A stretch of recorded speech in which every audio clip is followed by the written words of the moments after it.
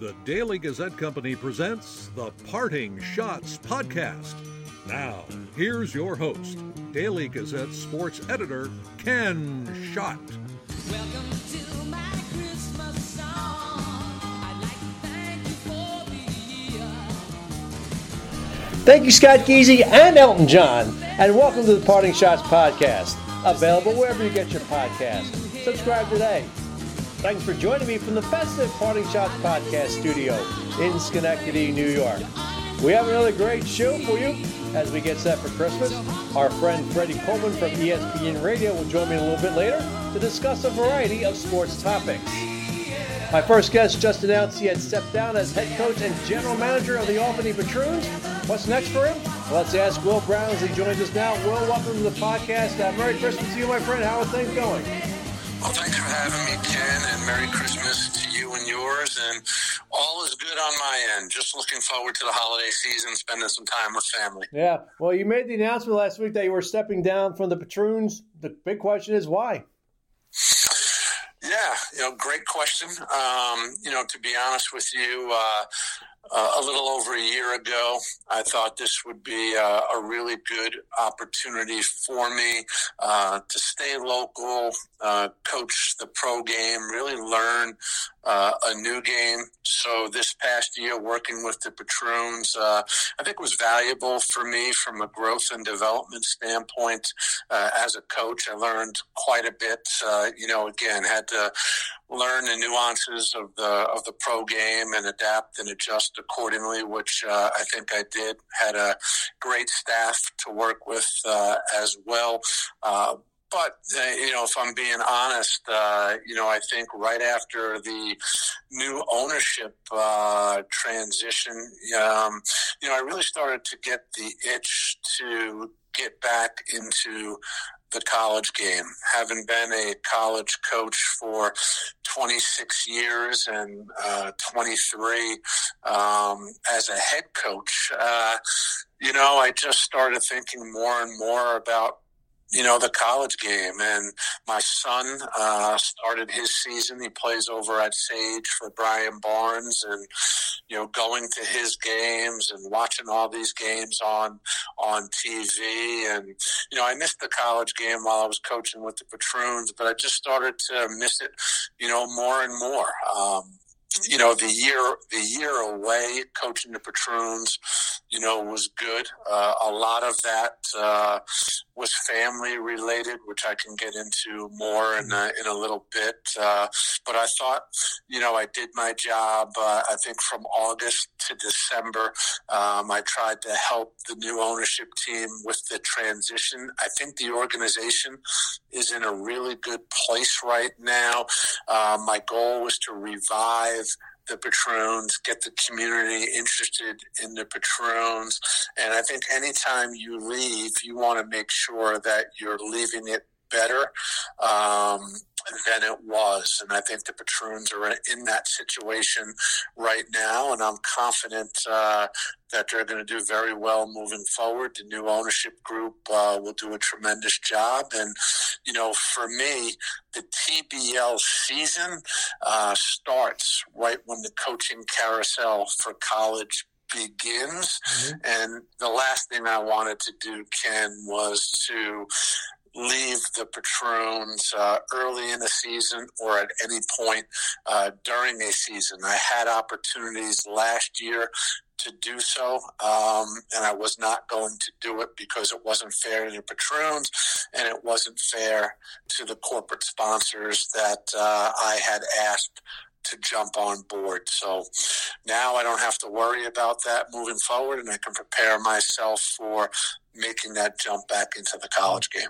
What was the experience like coaching a pro team? You got them to the finals, basically a game away from winning it all. What was that like, and the adjustment of going from college to pro?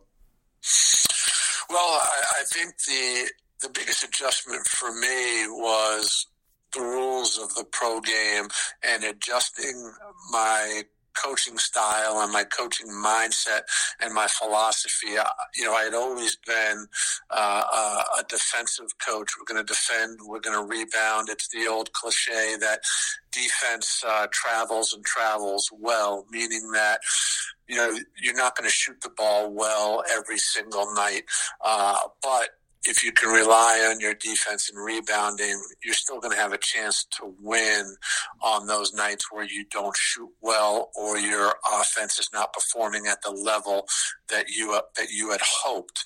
And then again, when you go on the road, it's even more difficult to shoot it well or at a high level. So a lot of my beliefs defensively I had to tweak because you're dealing with an illegal defense at the pro level. You're dealing with a wider lane in the pro level. You really have to be creative with your ball screen defense at the professional level because probably 75 to 80% of what you see at the pro level is ball screen related. So I think that was a huge adjustment. And then the players. These are guys who are trying to make their livelihood from playing basketball. So when you have 12 guys on a roster, and let's just say, your mindset as a coach, you want to go with an 8 or a 9-man rotation, you still have 3 or 4 guys that are not playing. And it's different than the college game because these guys are living and dying off every game, off their stats. At the college level, you can convince the young kid that, hey, you have upperclassmen ahead of you. You have to wait your turn, keep working, keep developing. Your time is going to come. The pro level, in the player's mind, their time is now. And if they're not starting, they're not happy. If they're not scoring, they're not happy. If they don't have the stats, they're not happy. So for me, it was all about, hey, trust the coaching staff. Do what we're asking you to do. The European scouts, the G League scouts, they are going to put a value on winning. So maybe you could play for somebody else in the TBL and average 15 or 16 points a game and have flashier statistics. But the 8 points a game you're averaging with the Patroons is going to have more value to it because we're winning, we're doing things the right way, we're playing the right way, you're preparing the right way, we're breaking down video, we have scouting reports, and the experience of our coaching staff, I think teams in the G League over in Europe are going to value that. So it's really about developing the trust, and I think it's a different type of trust than maybe at the college game, and also at the college game, you're getting a 17 or 18-year-old kid, and a lot of emphasis is put on making sure that when they leave your institution and your program as 22-year-old young adults, that you as a coach and your coaching staff have done everything that you can to make sure that they have grown and developed and they're more prepared now to enter the real world and that they're prepared for society. And so you become, as I like to say, a second family. You're not replacing mom or dad or aunt or uncle or grandma or grandpa, but you're actually spending almost 10 months out of the year over a 4-year period with these young kids at 18 and now they're young men at 22. You need to make an impact in their lives and you need to take that seriously. Pro coach, it's all about basketball 24/7 now. I did my best to make sure that our players understood what it meant to be a professional, how to carry yourself, how to work. But when you only have these guys for 3 or 4 months, you're trying to help them improve, help them become a better professional, and then help them find a bigger and better job. So definitely different, but you do have an opportunity to impact lives, whether it's as a college coach or a pro coach, and that's something that I tried to do. What did you learn about yourself coaching the Patroons, and how can you apply that to when you return to college? I have no doubt that coaching the Patroons made me a better coach and prepared me even more to be a better, more efficient and productive college coach, because I think the one thing that I learned quickly is that my patience level needed to improve. I've always been impatient, just in general, as a person, as a coach, and that's something that I have always tried to work on. But I think as a professional coach, it just tests your patience a little more. You have to be more patient. I'm not used to coaching games that are 124 to 118, especially when you value defense and rebounding and toughness. And in our league, in the TBL, and this goes for a lot of professional leagues, teams are trying to outscore each other. So getting our players to trust me in regards that, hey, if we would embrace and value defense just a little bit, we'll have a chance to win every time that we step on the floor. But I think from a patience standpoint, it really helped me. And then also from an offensive standpoint, you have a 24-second shot clock. A lot of the pro game is isolation, one-on-one heavy. So really just being creative and taking advantage of mismatches, because a lot of defenses, whether it's schematic or out of convenience, I think it's a combination of both. I think you really need to understand who you're coaching against, but taking advantage of mismatches, because a lot of teams would just switch the ball screen or switch a staggered screen, and you quickly needed to make sure that you punished teams for switching and taking advantage of mismatches. So I think a lot of that will help me become a better college coach as well. Well, Brown, you're seeing it more. You're seeing it more in the college game now. A lot of teams defensively, again, are switching more and more. Some of it, I think, out of convenience, and some of it schematic. I've never wanted to be a coach that did anything out of convenience. I wanted to do it because I think it's the most efficient way to do it for our team to be successful. Will Brown joining us here on the Parting Shots podcast. And Will, you mentioned a few minutes ago about family and the importance of that. How important was it to stay with the Patroons and because of the family? Well, I'm glad you asked that question, Ken.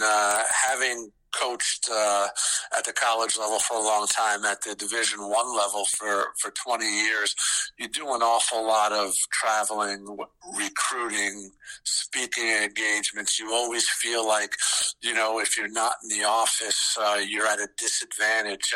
And I always did my best to try to be available for my wife, my two boys. And, once I left Albany, it's different now, because I was in a unique situation. Very rarely as a Division I head coach do you have the opportunity to coach at the same institution for 20 straight years. It doesn't happen that way. And when you look at the Jim Boeheims of the world, there's not many of those guys. Usually what happens is you either get fired, or you get a promotion and you move. So our family, when I took the job at Albany, we didn't have kids. How about that? Yeah. We didn't have kids. So now when I leave Albany, I have an 18-year-old who's heading off to college, and I have a 10-year-old. So all they know is this area. And even my wife, all she knows is this area. We were very fortunate because college coaching, especially basketball and football, it's always about climbing that ladder, and families are moving every couple of years, and they're doing it all over the country. We never experienced any of that, and we were fortunate in that regard. So when I left, Albany, it's like, okay, my family gave me everything for the last 20 years. In return now, what can I give my family, because I've had many people, they're like, you've been to the NCAA tournament this many times, you have this many postseason tournament invitations, you should be able to get this job, that job. And maybe so, maybe not. But, I had to sit down and take a deep breath and say, okay, what's in the best interest for our families, not just about the next move. And, to make a long story short, my older son, who plays college basketball, he went off to SUNY Fredonia, 5.5 hours away. Doing well, leading them in scoring the first semester. At the semester break, he decides he wants to come home, 5.5 hours away from his family. He's used to playing high school basketball, where after every game, there's 20 or 30 people waiting to greet him after the game, whether he played well or he did not. He didn't have that out at Fredonia. What he had is a crazy father who would jump in his truck and drive 5.5 hours out, watch a game, jump back in his truck and drive 5.5 hours back. My younger son was getting involved in the game, so he had practices, he had games. My wife was trying to establish herself in her career. She's the head of development for an organization called To Life, a breast cancer organization. And so her job is to raise money and raise a lot of it. And so for me, I made a commitment to the family that, you know what, I need to make sure that my older son coming back home, playing at Sage, let's get him situated, that he's comfortable with everything, give my wife an opportunity to establish herself and her career. She enjoys what she does, and she's really good at what she does. So the Patroons made sense for everyone. It was good for me, don't get me wrong, because I learned an awful lot, but it really helped my family. And now, you fast forward to December, after some talks with mainly my wife, it was like, hey, I'm good with where I'm at in my career. Jackson, my older son, he's thriving at Sage. He's 3.8 academically. He's their leading scorer right now at the break. Loves it. Everybody goes to see him play, 20 people at every college game at home. My little guy, there's continuity for him. So now, and literally it happened just a couple of weeks ago. Ken, my wife, sat down with me and she just said, hey, you got the thumb up, why don't you try to take advantage of the coaching carousel? It's going to begin in February. I'm good. I'm okay if we move. Please just keep us east of the Mississippi if it's a situation that you think is a good one. And but we're good. I think everybody's in a really good place right now. So I'm in the process. I'll hire an agent within the next week.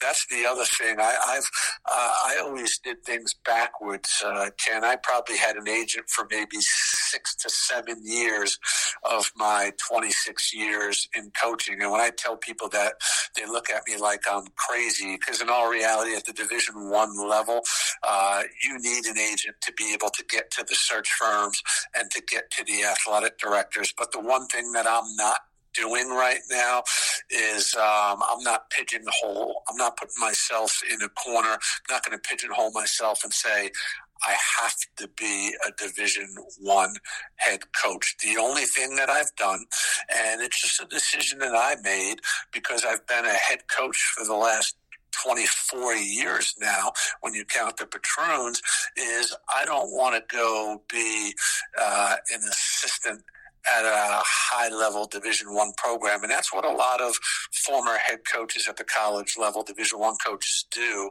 They'll go be an assistant at a high-level program and use that to catapult themselves back to a Division I head coaching opportunity.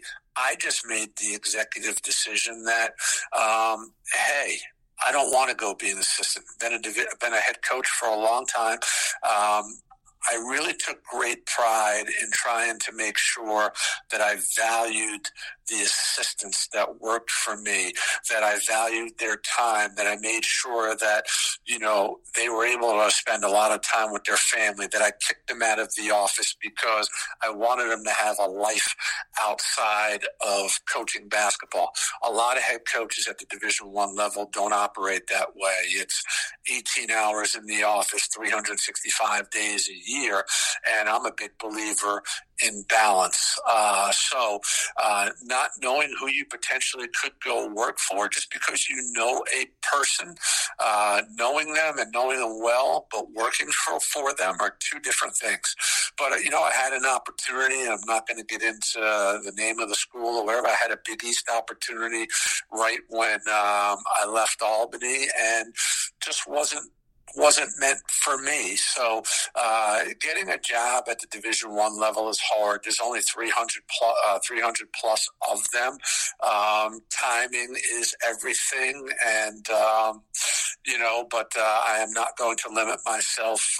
There's some really good non-Division I head jobs out there. There's some great coaches and players at the NCAA Division I, II, and III levels. I don't have an ego where it would get in the way to be to coach at the non-Division I level. It's all about the people and the resources. I'm a competitor. I want to win, but ultimately I want to impact the lives of the young people that I'm working with on a daily basis. And if I'd love to be in a situation where I'm in an athletic department where I could mentor and help younger coaches grow and evolve. But I'm also not going to limit myself just to college opportunities.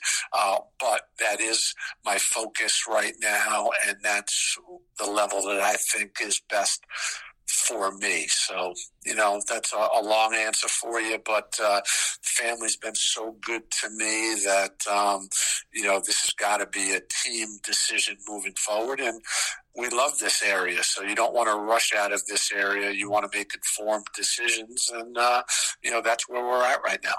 Well, Will, I do appreciate your time, and you always give thoughtful answers to my questions, and you answer some questions I don't even get a chance to ask, so I appreciate that. But good luck with everything. I know you'll find something that you'll like and enjoy, and when that happens, we'll talk again.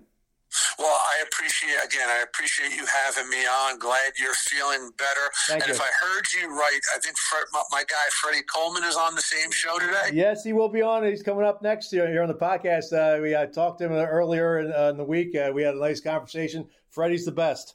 Well, I'm going to shoot Freddie a text. I am absolutely honored to be on the same podcast with Freddie Coleman, and I hope you and your family have a wonderful holiday. Merry Christmas, Happy New Year, and we'll talk soon. All right, same to you, Will, and your family, and thank you again, and good luck with the search. I appreciate it. Thank you. All right, that's Will Brown, and as we mentioned, Freddie Coleman of ESPN Radio is going to join me next here on the Parting Shots podcast. Hi, this is Daily Gazette reporter Tyler A. McNeil. I would like to wish you a happy holiday season and a great 2023. All of us love sports, but not all sports are created equal. College sports have big budgets, dedicated alumni networks, and corporate sponsorships. Professional sports have even deeper pockets, millionaire owners, lucrative TV and radio deals, and merchandise sales. High school sports have you. Everyone agrees high school sports give us plenty of reasons to cheer.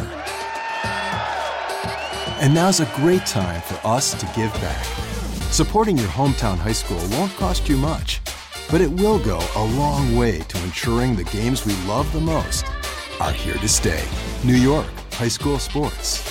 They're good for our kids, good for our community, and best of all, they're good for you. This message presented by the New York State Public High School Athletic Association and the New York State Athletic Administrators Association. Hi, this is Daily Gazette editor Miles Reed. I hope you and your family have a wonderful holiday season and a prosperous and healthy 2023. Welcome back to the podcast. Our friend Freddie Coleman from ESPN Radio, the co-host of Freddie and Fitzsimmons, 9 p.m. to 1 a.m. on ESPN Radio, joins us now. Freddie, welcome back to the podcast. And I got to, first of all, wish you a happy birthday. You celebrated a birthday on Monday. I certainly did, and I appreciate those well wishes and those glad tidings, my friend. Yeah, 57 years young, and we'll see if I live another 57 more. Let's do that. We'll do this in 57 years from now. So, yeah. Anyway, we saw a wild NFL weekend this past weekend. You know, the Vikings come back from down 33-0 to beat the Colts 39-36 in overtime, and we witnessed maybe one of the most improbable endings probably since the miracle at the Meadowlands. Between the Patriots and Raiders here with that. The lateral that turned into a touchdown for the Raiders. Let's start that game. I mean, the botched lateral. I mean, how stunning and crazy was that watching that? I don't think we can put into words, Ken, about something that nobody has ever seen before in the history of football, where you had not one but two players deciding to lateral the football when all they do is just take a knee after Ramondre Stevenson got as far as he could and just play for overtime because you weren't going to get anywhere near the end zone. But as bad as his lateral was, Jacoby Myers was worse because he was able to drift back and throw the football further back, and then Chandler Jones snags it out of the air. And poor Mac Jones, I'm sure he saw his life flash before his eyes, where he sees the ball coming back out and Chandler Jones has it. He tries to make a tackle, and quarterbacks are not good tacklers because if you are, you can't be playing quarterback. It's one of those things you say to yourself, you always will remember what you were doing and where you were when you have to remember about that play because that's an all-timer in the history of the NFL. Yeah, my son and I were going to a sports bar in Latham to watch the Eagles game against the Bears, and we got home, we watched NFL Red Zone. We're just sitting on the couch watching, and all of a sudden we see this play, and my son just is going nuts. I mean, and the funny thing is, Kenny Albert calling the game on Fox, just before the Jacoby Myers lateral, he says the Stanford band's not on the field, and as soon as he said that, all of a sudden everything, all hell broke loose, and I mean, just an amazing.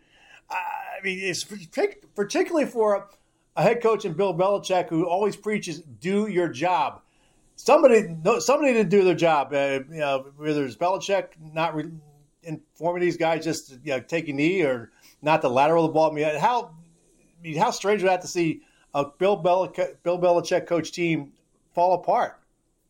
Well, we've seen that the last couple of years where the players and the schemes aren't working to the Patriot way that Bill Belichick is used to seeing that happen. But I'm not going to put that play on Bill Belichick because that's a clear case of two players panicking and trying to do something because I guarantee you, and he talked about situational football, that's not situational football that he was talking about. But players are going to be in situations at times, Ken, where it's going to panic. But the bigger picture question of Bill Belichick is, how do you get this going back in the other direction? Because we've clearly seen that his arrogance and his Patriot way, the way that he's been able to win, that's not going to work in modern football. You need dudes. And if you believe you have a quarterback as a dude, you're not doing him any favors when it comes to Mac Jones by not having the right kind of weapons on the outside or having the right kind of guy calling plays. Yeah. Matt Patricia was a failure as a head coach of the Detroit Lions, and Bill Belichick probably thinking, well, we can make this work with anybody.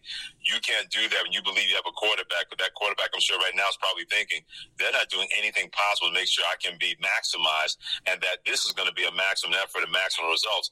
And right now you got a lot of ROI, return on investment, especially because of Matt Patricia calling the plays on offense for the Patriots. Yeah, I have to make my obligatory mention that Matt Patricia is a graduate of RPI here in the capital region. So anyway, it's strange to me. Matt Patricia should be calling plays on defense, not offense. Yeah, there's no doubt about that because he did have that kind of acumen to do that. But Bill Belichick's son is running the defense. You're not going to move your son out of the way for Matt Patricia. You're not going to make him a quality control assistant.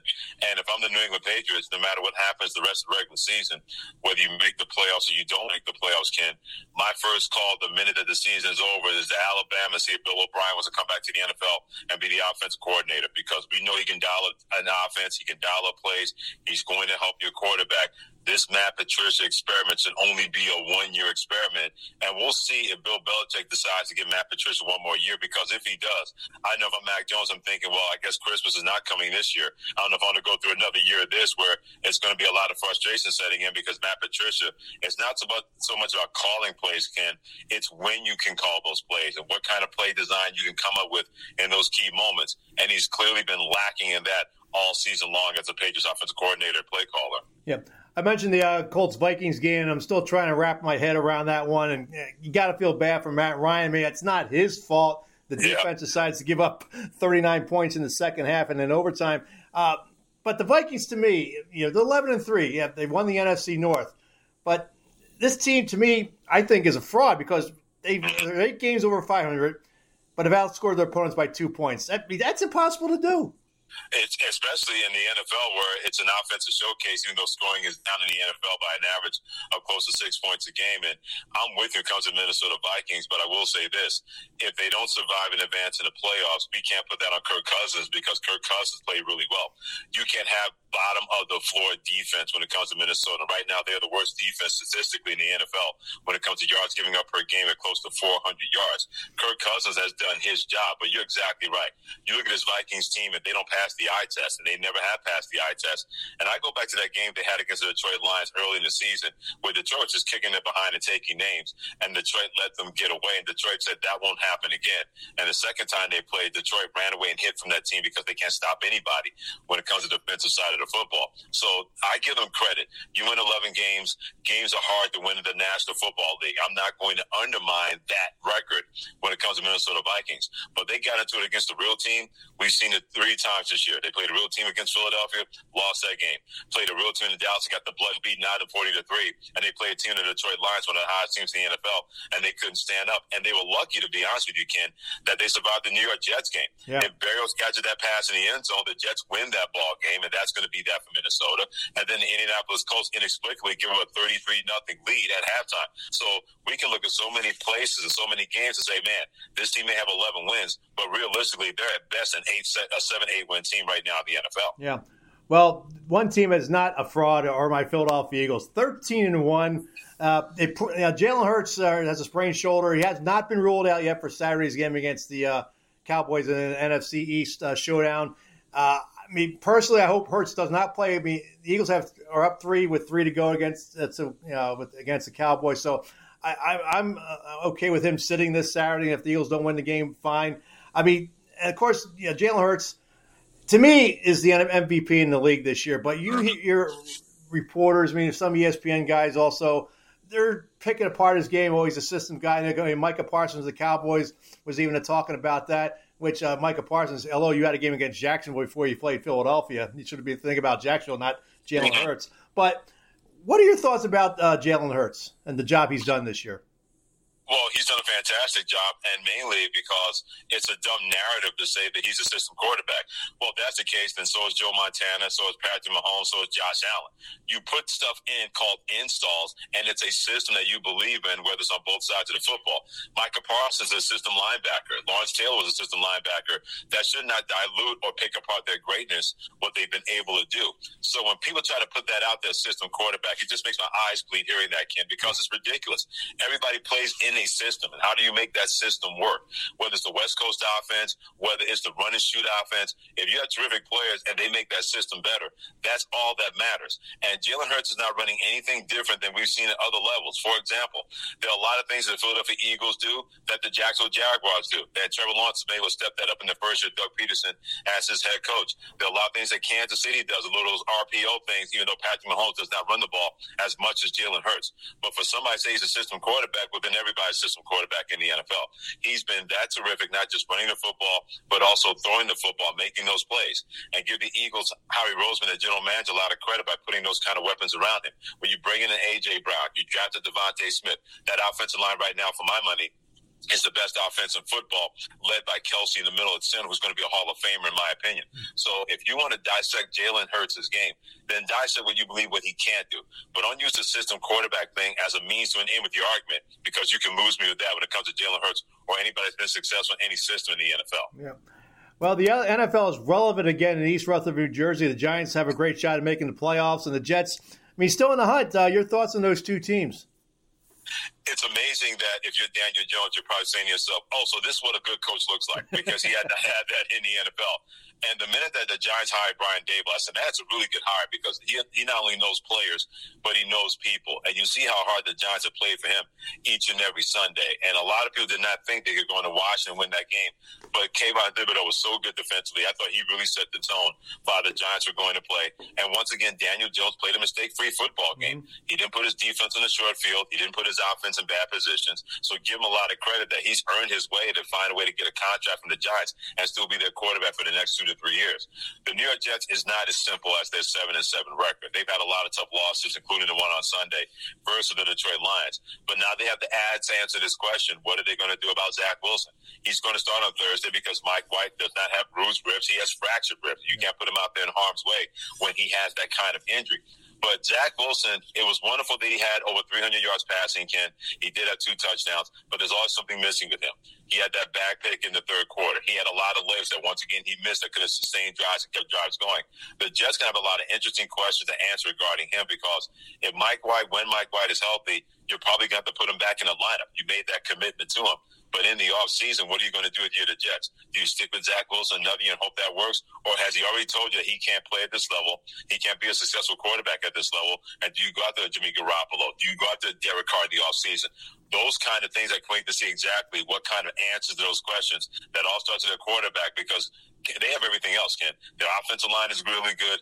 Their wide receivers are terrific. Their defense is outstanding. They're just missing that piece of quarterback, and you got to make sure that if he's the answer, you better make sure that he is going to be the answer. Because if he's not, you got to go find somebody else in the offseason. Freddie Coleman joining us on the Parting Shots podcast. And should Tom Brady have stayed retired? Oh, my God, absolutely, because I wondered why he decided to come back. And it can't be easy for somebody, Ken, who has had himself associated with football in the fall since he was like 8 years of age. And I go back to Brett Favre. When Brett Favre finally retired, I said, man, that's got to be a scary proposition that when you wake up that first Sunday in September and you're not playing a football game, that can be very debilitating mentally to anybody that's been around football. And Tom Brady's played longer football than Brett Favre. And especially with everything that's gone on in his personal life, that's the one thing that he can always find as a sanctuary. But we can put on the offensive line. The offensive line's been terrible all year because they've been banged up and been beaten up and wide receivers dropping footballs on him, but he just does not look like the same guy. He doesn't look like a confident guy. And if you're Tom Brady, that's a question you have to ask yourself, okay, I decided to come back for 1 year. Was it a mistake? And then the next question is, Ken, do I want to do this again? Tom Brady seems to be the kind of guy that he does not want the last year of his football career to look like what we've seen in 2022, where he's looked like a washed-up quarterback at times, and that offense has not helped him at all. So if he decides to come back for 1 more year, it can't be about him being a messiah or being a savior. That team has to help him, which means you need a running game, you need an offensive line, and you need a defense. And plenty of teams out there already have their quarterbacks that can fit that role. If you decide to come back 1 more year and stay in Tampa Bay, then how's that going to look? Where you're hoping that you can get the right kind of offensive lineman, but could be more of a rebuilding mode than a reloading mode when it comes to Tampa Bay if he decides to come back 1 more year. Of course, he already has his post-career playing career lined up with a job at Fox Sports as an analyst. I guess they'll probably put him in a booth with Kevin Burkhardt and Greg Olsen. That would be an interesting threesome in the booth. Well, if you put it this way, you're bringing Tom Brady in. Greg Olsen's not going to be there because I don't get this sense Tom Brady is going to be sharing that stage with anybody. He can be that everyman, but a lot of people are going to tune into that broadcast to hear what Tom Brady has to say and if he can say it properly. So I can't foresee that if he's going to be part of their number 1 team, that means Greg Olsen probably gets bumped down to number 2 team, which is the same because Greg Olsen is really good. We don't know if Tom Brady's going to be any good. He could be Tony Romo, that could be the case, or he could be Jason Witten. Well, there's not going to be an in-between there when it comes to Tom Brady and what he's going to do in the broadcast booth. But you can best believe it's not going to be part of a 3-man booth. It's going to be Kevin Burkhardt and him and nobody else sharing that spotlight there. Yep. What team could make things interesting in the NFL playoffs? Oh, the San Francisco 49ers, because I know they have Brock Purdy as Mr. Irrelevant as their quarterback, but they got those bloodthirsty Pirates on defense, and that's the best defense in the NFL. Kyle Shanahan's one of the outstanding coaches and play callers in the National Football League, and he's allowed Brock Purdy to not only play well, but give him confidence that he can go out there and play well. Not too many teams can lose 2 quarterbacks, including one that got a team in the Super Bowl, and you look at them and say, yeah, that team's going to figure it out, and that's the San Francisco 49ers. So on that side of the NFC, they're going to make things interesting. On the other side of the AFC is going to be the Cincinnati Bengals. Everybody's looking at Kansas City, and they're looking at Buffalo. The Cincinnati Bengals aren't that far behind both of those teams. They got a quarterback in Joe Burrow that loves pressure situations and has thrived in pressure situations, whether he won the national championship at LSU and getting his team to the Super Bowl in Cincinnati last year. That running game has really improved with Joe Mixon coming back and Samaje Perine, where they really become a run-first team at times and pushing people up the line of scrimmage. The defense is forcing turnovers left and right lately. That's a team that if they draw Buffalo or Kansas City in the second round of the divisional playoffs, that'll be a very interesting game. We may get a preview of that when the Bills and Bengals get together later on before the regular season is over. Let's talk a little baseball. I mean, the Mets made a lot of moves, revamping their pitching staff. The Yankees keep Aaron Judge. Let's start with the Mets and the pitching staff. I know you like the Mets. Did you like what they did? Signing Verlander, signing Senga, and then letting DeGrom, Walker, and Bassett go. Yeah, well, DeGrom wasn't going to resign anyway. He had made that clear by opting out of his contract before the end of the season. He already told the New York Mets that he was not going to resign with them, and the price tag was too much for Bassett and Taijuan Walker. So I clearly understand that if you're going to give those guys that kind of money, do you actually believe they can do something in the playoffs when you get there? You don't have to have that question with Justin Verlander. I know he's an old pitcher, but anybody has a 1.74 ERA like he did last year, he can still pitch a little bit and be a co-ace of your staff with Max Scherzer, who's looking to bounce back from what he was not able to do at the end of the year. The New York Mets were able to say, okay, we lose Jacob DeGrom, but we got a fortified pitching staff. And Lord knows they have the money to do it. Steve Cohen has that kind of cash flow where he does not mind paying for a winner. And this team won 101 games last year, Ken. Jacob DeGrom was only responsible for 5 of those wins. Mm-hmm. So I'm not saying you're not losing anything, but it's not as if it's going to have that much of a drastic effect with them not being part of that pitching staff. Now, if you're the New York Mets, you believe you got those frontline starters. You bring back Diaz, who's a wipeout, not lights out closer. We got to make sure the middle relief is going to be able to stand up to get him the ball in the ninth inning, and then the offense. They have to be better offensively in terms of stringing at-bats together and having that kind of rhythm. They were so good at taking advantage of mistakes when it came to opposing teams and opposing pitchers, but those two things don't happen in back-to-back years. You got to find a way to be able to hit that long ball and have those big innings and those crooked numbers, because at times when they did that, they were able to put themselves ahead of people, but when they struggled, it wasn't just a 1 or 2 game thing. It seemed to last a lot longer than that, and that is something with the new pitchers bringing in that the New York Mets better avoid. Yeah, well, it's going to be, and at least it's going to be very interesting with the Mets, Braves, and my Phillies. Of course, my Phillies got to the World Series. I mean, I think that NL East will probably be the best division in baseball. Oh, there's no doubt about that, because you know the Braves are going to be good, and the Nationals won't stay down for long. The Miami Marlins, they hope they're building something. They've been able to have a lot of young talent in their farm system. The two teams you mentioned when it came to the Phillies and the Mets. And the best part about that division, everybody can't stand each other. It's like a complete shape of hate when it comes to NL East. Usually other divisions, you have two teams that can't stand each other, like the Cardinals and Cubs in one division, or Dodgers and Padres in another division. I think the closest division that comes to hate is the AL East, because the Yankees can't stand the Red Sox can't stand the Rays can't stand the Orioles, and the Orioles can't stand the Yankees. Yeah. But it's not as that kind of intense level that you see with seemingly every NL East game. And these teams play each other 19 times a year. There's a lot of time to build up a lot of animosity that we're going to see in 2023 in the NL East. Yeah. Well, we mentioned Aaron Judge and the Yankees. Judge bet on himself this past season and won. Sets the AL record for home runs with 62. Now, do you think he'll be able to live up to his new deal? Oh, God, no, because there's no one can expect Aaron Judge to hit 62 home runs again, because if it was so easy, everybody would have done it more often by now. So I don't think anybody's going to put that kind of pressure on Aaron Judge. To me, it's all about the playoffs. This Yankees organization has not won a World Series since 2009, and right now it's going on 13 years, about to go on 14 years. If you're the New York Yankees, what are you going to do that now you have Aaron Judge? What kind of protection can you have for him in the lineup? And not just when it comes to hitting, Ken, but you got to be better pitching. Garrett Cole's got to be better in the playoffs, and at times you got to be better in the regular season. That bullpen cannot be up and down what we saw at times. So you bring in Aaron Judge, he's going to be the Yankee captain. He's going to be that guy replacing Derek Jeter. But your New York Yankees, it can't just be swing or miss when it comes to playoff baseball. The Astros have shown that we can hit the long ball, but we can extend innings by moving the runners ahead and doing those kind of things. That is something the New York Yankees have failed to do. You can get away with that, yet the line that they had in the late 90s, early 2000s. You cannot get away with that line that does a lot of swinging and missers, especially in key situations and key at-bats in the playoffs. We'll wrap this up with NBA talk. What's intriguing you in the NBA so far this season? How good the East Eastern Conference is, because you look at the top three teams in the Eastern Conference, Ken. You have Milwaukee number one, the Celtics a half game behind, and then the Cleveland Cavaliers 2 games behind. Those are the only 3 teams with at least 20 wins so far in the NBA. And I never thought we would say that about 3 teams being in the Eastern Conference. The Knicks have been improved. They won 7 in a row, including 6 on the road. They're starting to find their way. The Brooklyn Nets, now that Kyrie Irving has kept it quiet and shut up, he's playing basketball, and Kevin Durant's doing his thing. They're going to be really, really good when it comes right down to it. I mentioned those 3 teams, Milwaukee, Boston, and Cleveland. And also you have other teams like the Indiana Pacers. They've been a terrific surprise. Ben Mathurin, their rookie out of Arizona, has been unbelievably good. So that's the one thing that has really jumped out to me. And yet you got the injuries with Steph Curry with Golden State. And as Herm Edwards calls Anthony Davis, he calls him King Cotton because he's as soft as cotton balls. So he's always going to be injured, the Los Angeles Lakers. But you look at the Eastern Conference, for the first time, we can say it out loud and no one will laugh at you, that the Eastern Conference is better than the Western Conference. By all the teams I mentioned and the 3 best records in the NBA, they reside in Boston, Milwaukee, and the Cleveland Cavaliers. I love Herm Edwards. Tells it like it is. I missed him the last couple of years when he was coaching Arizona State, but I'm glad he's back at ESPN.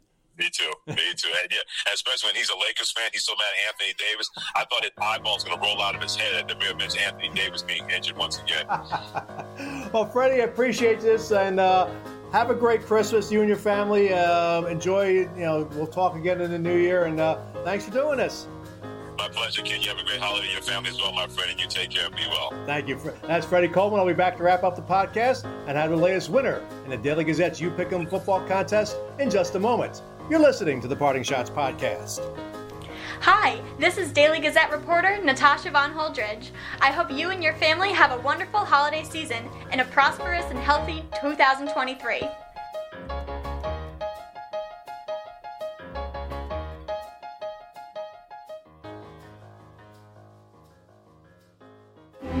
High school sports don't just happen. There's a ton of work that goes into every single athletic event. And we have our school's athletic director to thank for a lot of it. Thank you. For scheduling officials, so I can always play the game I love. For ordering quality athletic equipment, so I can stay safe on the field. For mentoring my coaches, so they can be the best role models for me. For coordinating transportation, so I can get focused for the big game. For helping us develop character and learn lessons that will benefit us for the rest of our lives. Thank you to our AD for always creating a positive experience for us. We'll never forget it. From all of us at the NIAAA, thank you to every athletic administrator in New York for all you do to enrich the lives of your students. It does not go unnoticed. This message presented by the NIAAA, the National Interscholastic Athletic Administrators Association. Hi, this is Daily Gazette sports reporter Will Springstead. I hope you and your family have a wonderful holiday season and a prosperous and healthy 2023.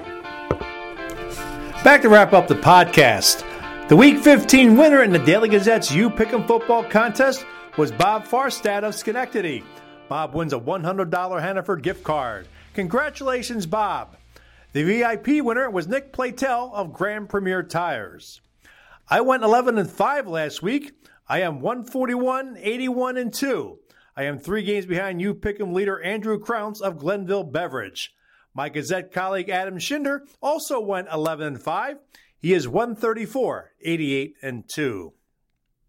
I'll announce the winner of the You Pick 'em football contest, and that winner's name will appear in Thursday's Daily Gazette. To play in the contest, go to dailygazette.com and click on the You Pick 'em football banner. Keep checking out dailygazette.com and the print edition for the latest updates in news and sports on how COVID-19 is affecting us in the capital region. I want to thank all the doctors, nurses, and first responders who are dealing with this situation. We appreciate the job you are doing in this difficult time. If you have not gotten vaccinated, please do so. Do it for yourself, do it for your family, and do it for your friends. That wraps up another edition of the Parting Shots podcast. I want to thank Will Brown and Freddie Coleman for coming on the show. Next week, I'll be joined by my Daily Gazette colleagues as we look back at the big local sports events of 2022. And we'll also have a Union Hockey podcast as the Dutchmen get set for home games against New Hampshire on December 30th and December 31st. If you have questions or comments about the podcast, email them to me at shot, That's SCHOTT at dailygazette.com. Follow me on Twitter at Slapshots. The views expressed on the Parting Shots podcast are not necessarily those of the Daily Gazette Company. The Parting Shots podcast is a production of the Daily Gazette Company. I'm Daily Gazette sports editor Ken Schott. Thanks for listening, and I'll catch you next time. From the Parting Shots podcast studio in Schenectady, New York, good day, good sports, Merry Christmas, Happy Hanukkah, Happy Holidays, and darling love, take it away.